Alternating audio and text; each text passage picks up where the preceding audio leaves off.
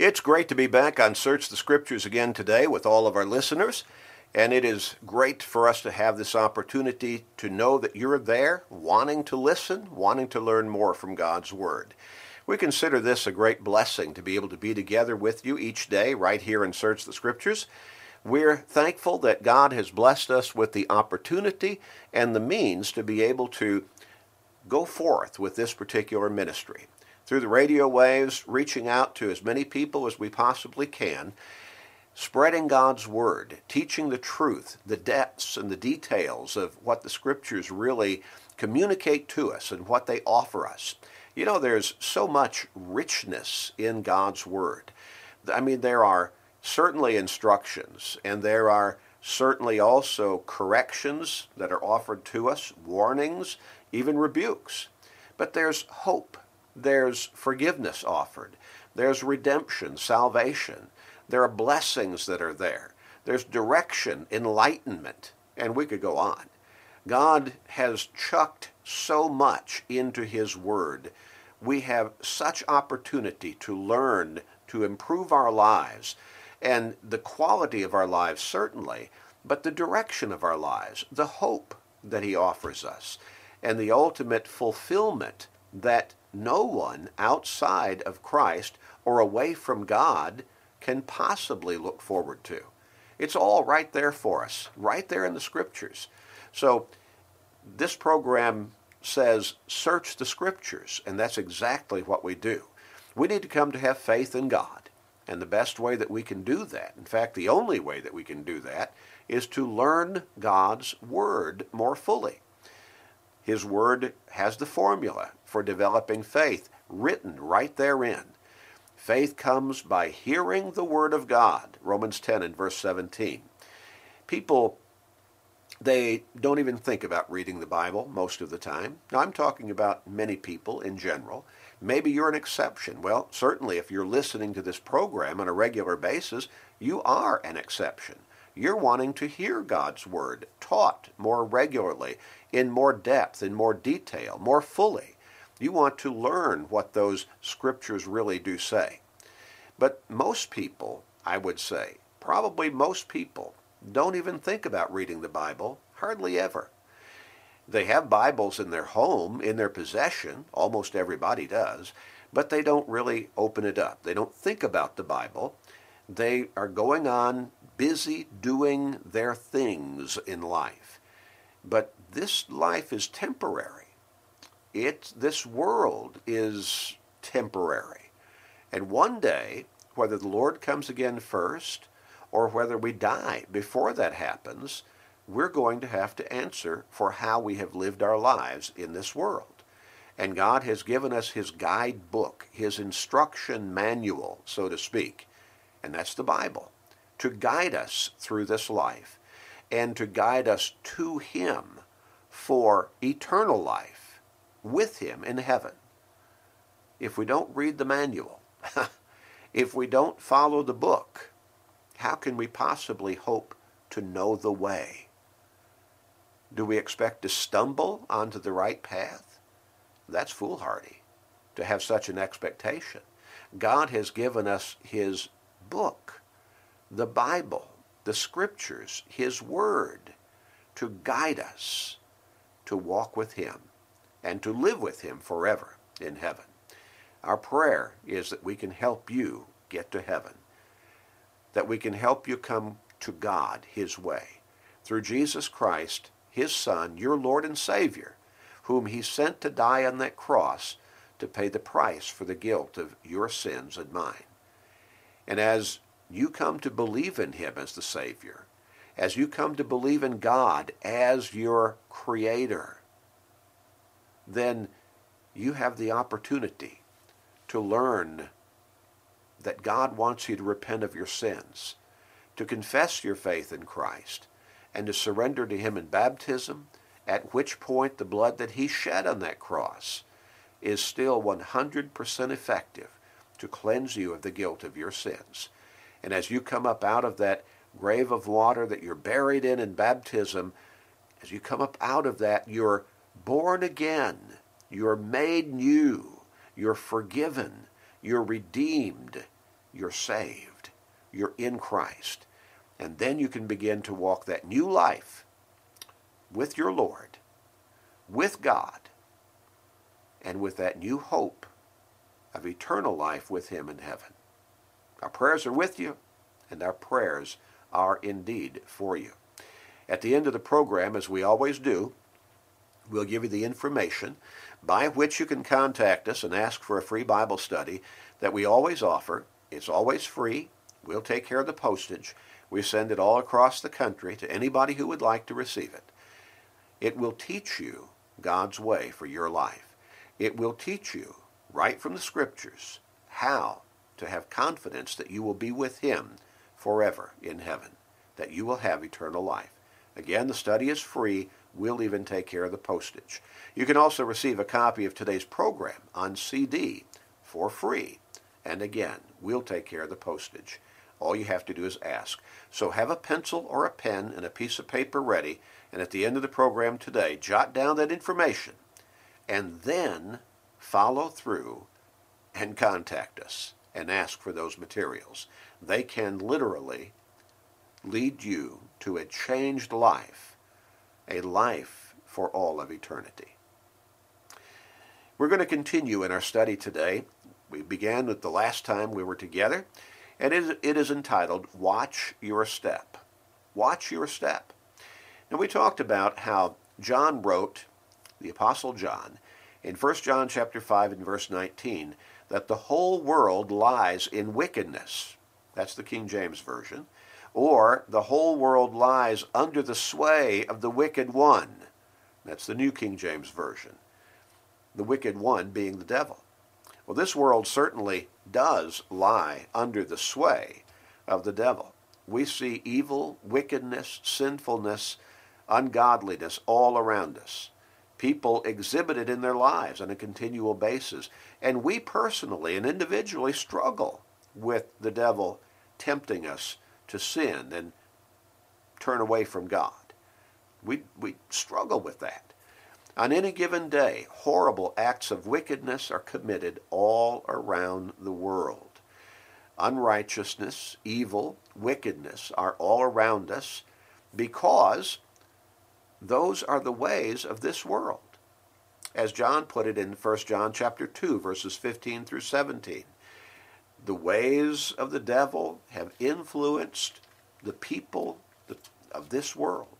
And so John warns us in 1 John chapter 2, beginning with verse 15, to not ally ourselves with this world.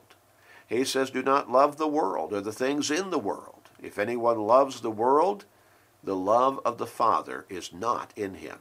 For all that is in the world, the lust of the flesh, the lust of the eyes, and the pride of life is not of the Father, but is of the world.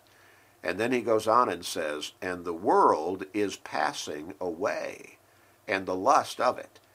But he who does the will of God abides forever. We saw in Noah's day, in Genesis chapter 6, verses 5 through 7, that the world had fallen into such wickedness that God destroyed the world. He destroyed mankind, except for Noah and his family.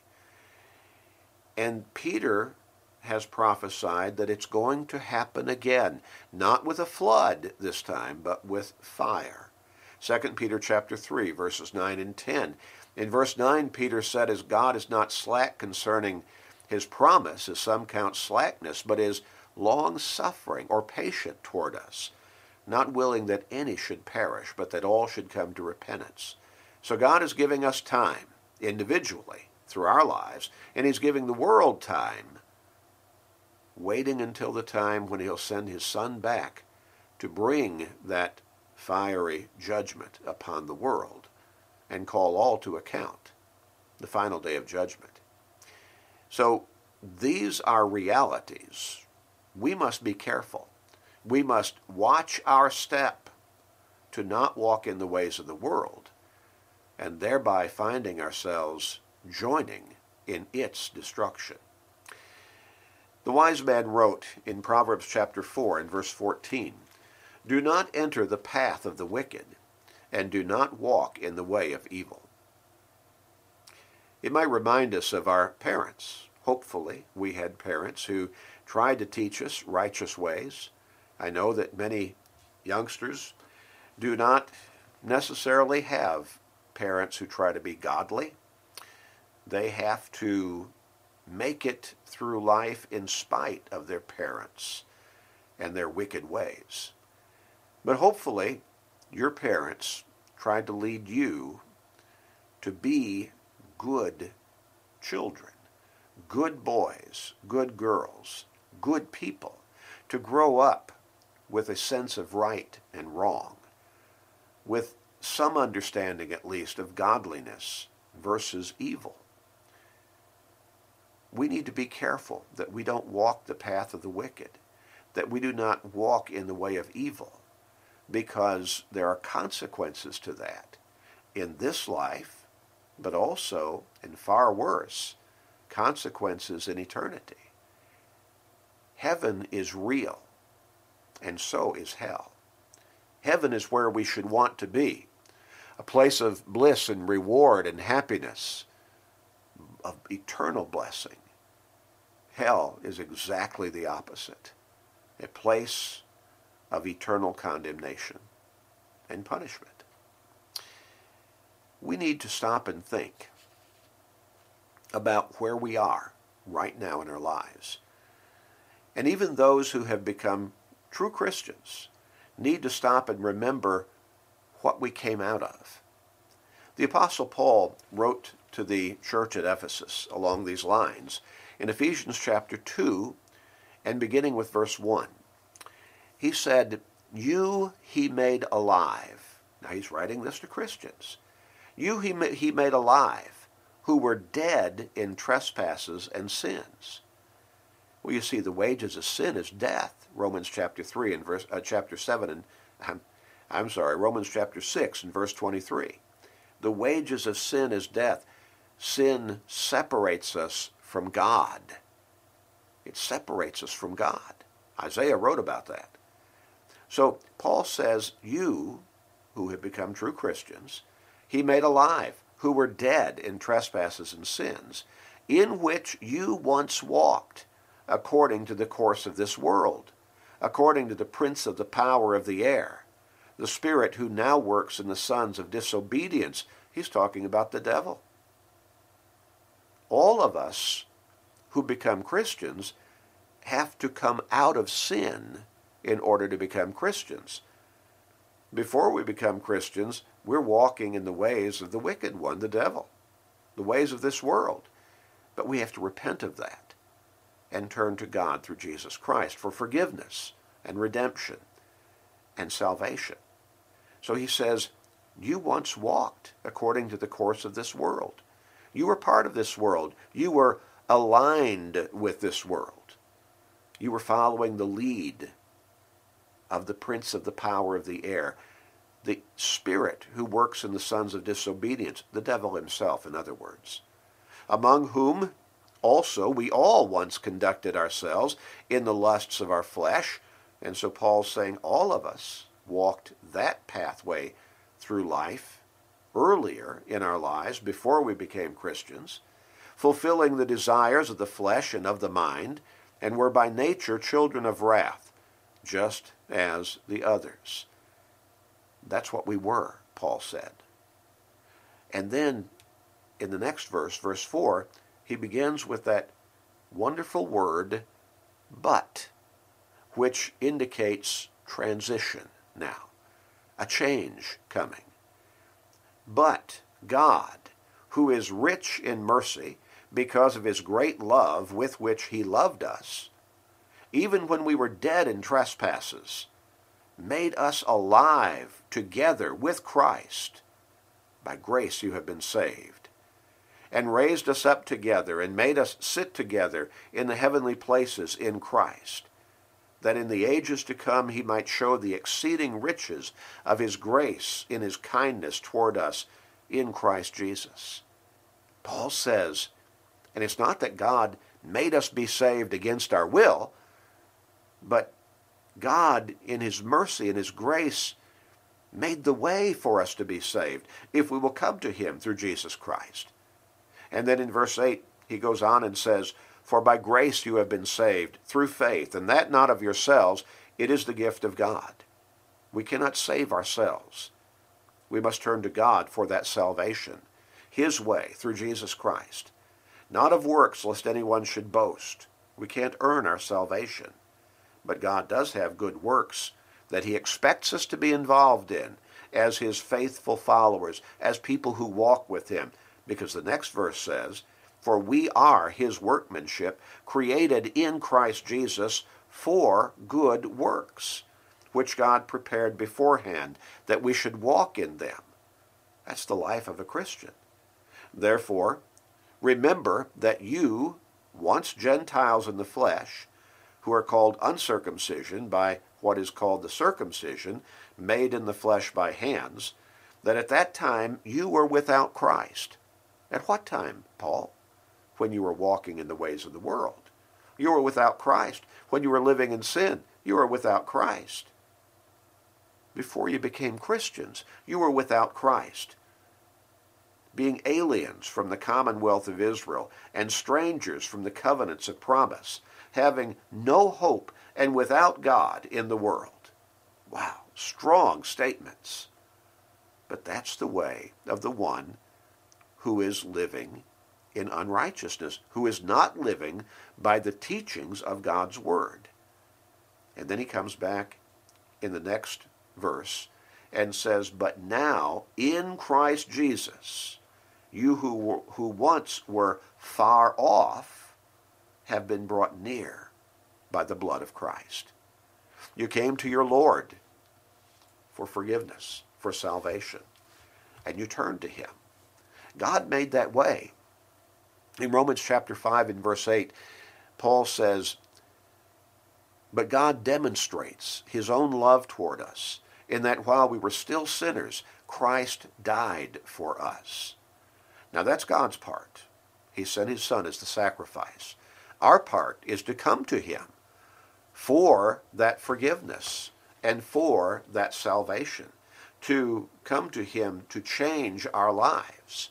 In Romans chapter 12, beginning with verse 1, Paul said, "I beseech you, therefore, brethren, by the mercies of God, that you present your bodies a living sacrifice, holy, acceptable to God, which is your reasonable service.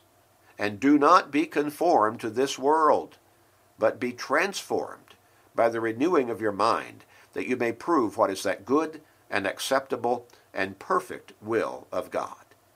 Oh yes, when we come to God, truly come to God, through our Lord and Savior Jesus Christ, we come for a changed life. We come making up our minds to, with God's help, change our lives. That's what repentance is all about. The word repent means technically a change of mind, but understood and inherent within that definition is a change of mind that leads to a change of life. So Paul tells those Ephesian Christians, you once were without Christ. You were dead in your sins, but you came to Christ. You came to Christ, and now you're with God through Christ. Paul says, as we read in Romans 12, 1 and 2, don't be conformed to this world, be transformed through the renewing of your mind. He's talking about learning God's word there. In 1 John chapter 1, beginning with verse 5, John says, this is the message which we have heard from him and declare to you, that God is light, and in him is no darkness at all. If we say that we have fellowship with him and walk in darkness, we lie and do not practice the truth. Now, the light simply symbolizes there righteousness, godliness, walking with God. The darkness in this particular text is talking about sinfulness, unrighteousness, ungodliness, being unfaithful to God. Now, doesn't mean that we don't believe in God, but it means that we're not being faithful to God, walking in faithfulness, walking by his way, by his teachings. But if we walk in the light as he is in the light, John goes on to say, we have fellowship with one another, And the blood of Jesus Christ, his Son, cleanses us from all sin. So we have to make up our mind to walk in the light, to walk by the teachings of God's Word, because you see, God's Word sheds that light on the paths of this world, life in this world.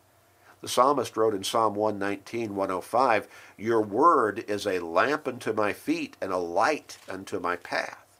So we have to make up our minds to walk in the light of God's Word so that we can thereby come to God and then walk with God. James wrote in James chapter 1, beginning with verse 21, "Therefore lay aside all filthiness and overflow of wickedness, and receive with meekness the implanted word," the Word of God, "which is able to save your souls." Now remember, faith comes by hearing the Word of God. Romans 10 and verse 17. We've got to get into God's Word to know how to come to salvation. He goes on, James goes on in verse 22, and he says, "But be doers of the word, and not hearers only, deceiving yourselves." There are a whole lot of people who will say quickly that they believe in God, but they don't live a godly life. They don't live by God's teachings. So you see, it's not just claiming to have faith in God, it's living a life of faithfulness to God, living our faith. We must put away wickedness by receiving God's Word, because that Word has the teachings that are able to save our souls. As Paul put it in Romans chapter 1 and verse 16, "I'm not ashamed of the gospel," the message, the good news of Jesus Christ. "For it is the power of God unto salvation to everyone who believes, to the Jew first and also to the Greek." So the message has the power of God to lead us to salvation. We need to walk the walk, not just talk the talk. And walking the walk requires that we watch our step. And that's what we're studying about. Watching our step. Our time is up for today, so we're going to stop and park here. Have that pencil or pen and piece of paper ready, and in just a moment we'll tell you how to contact us. Ask for that free Bible study. It will instruct you, it will guide you to a changed life, to eternal life with God in heaven. We hope to hear from you right away.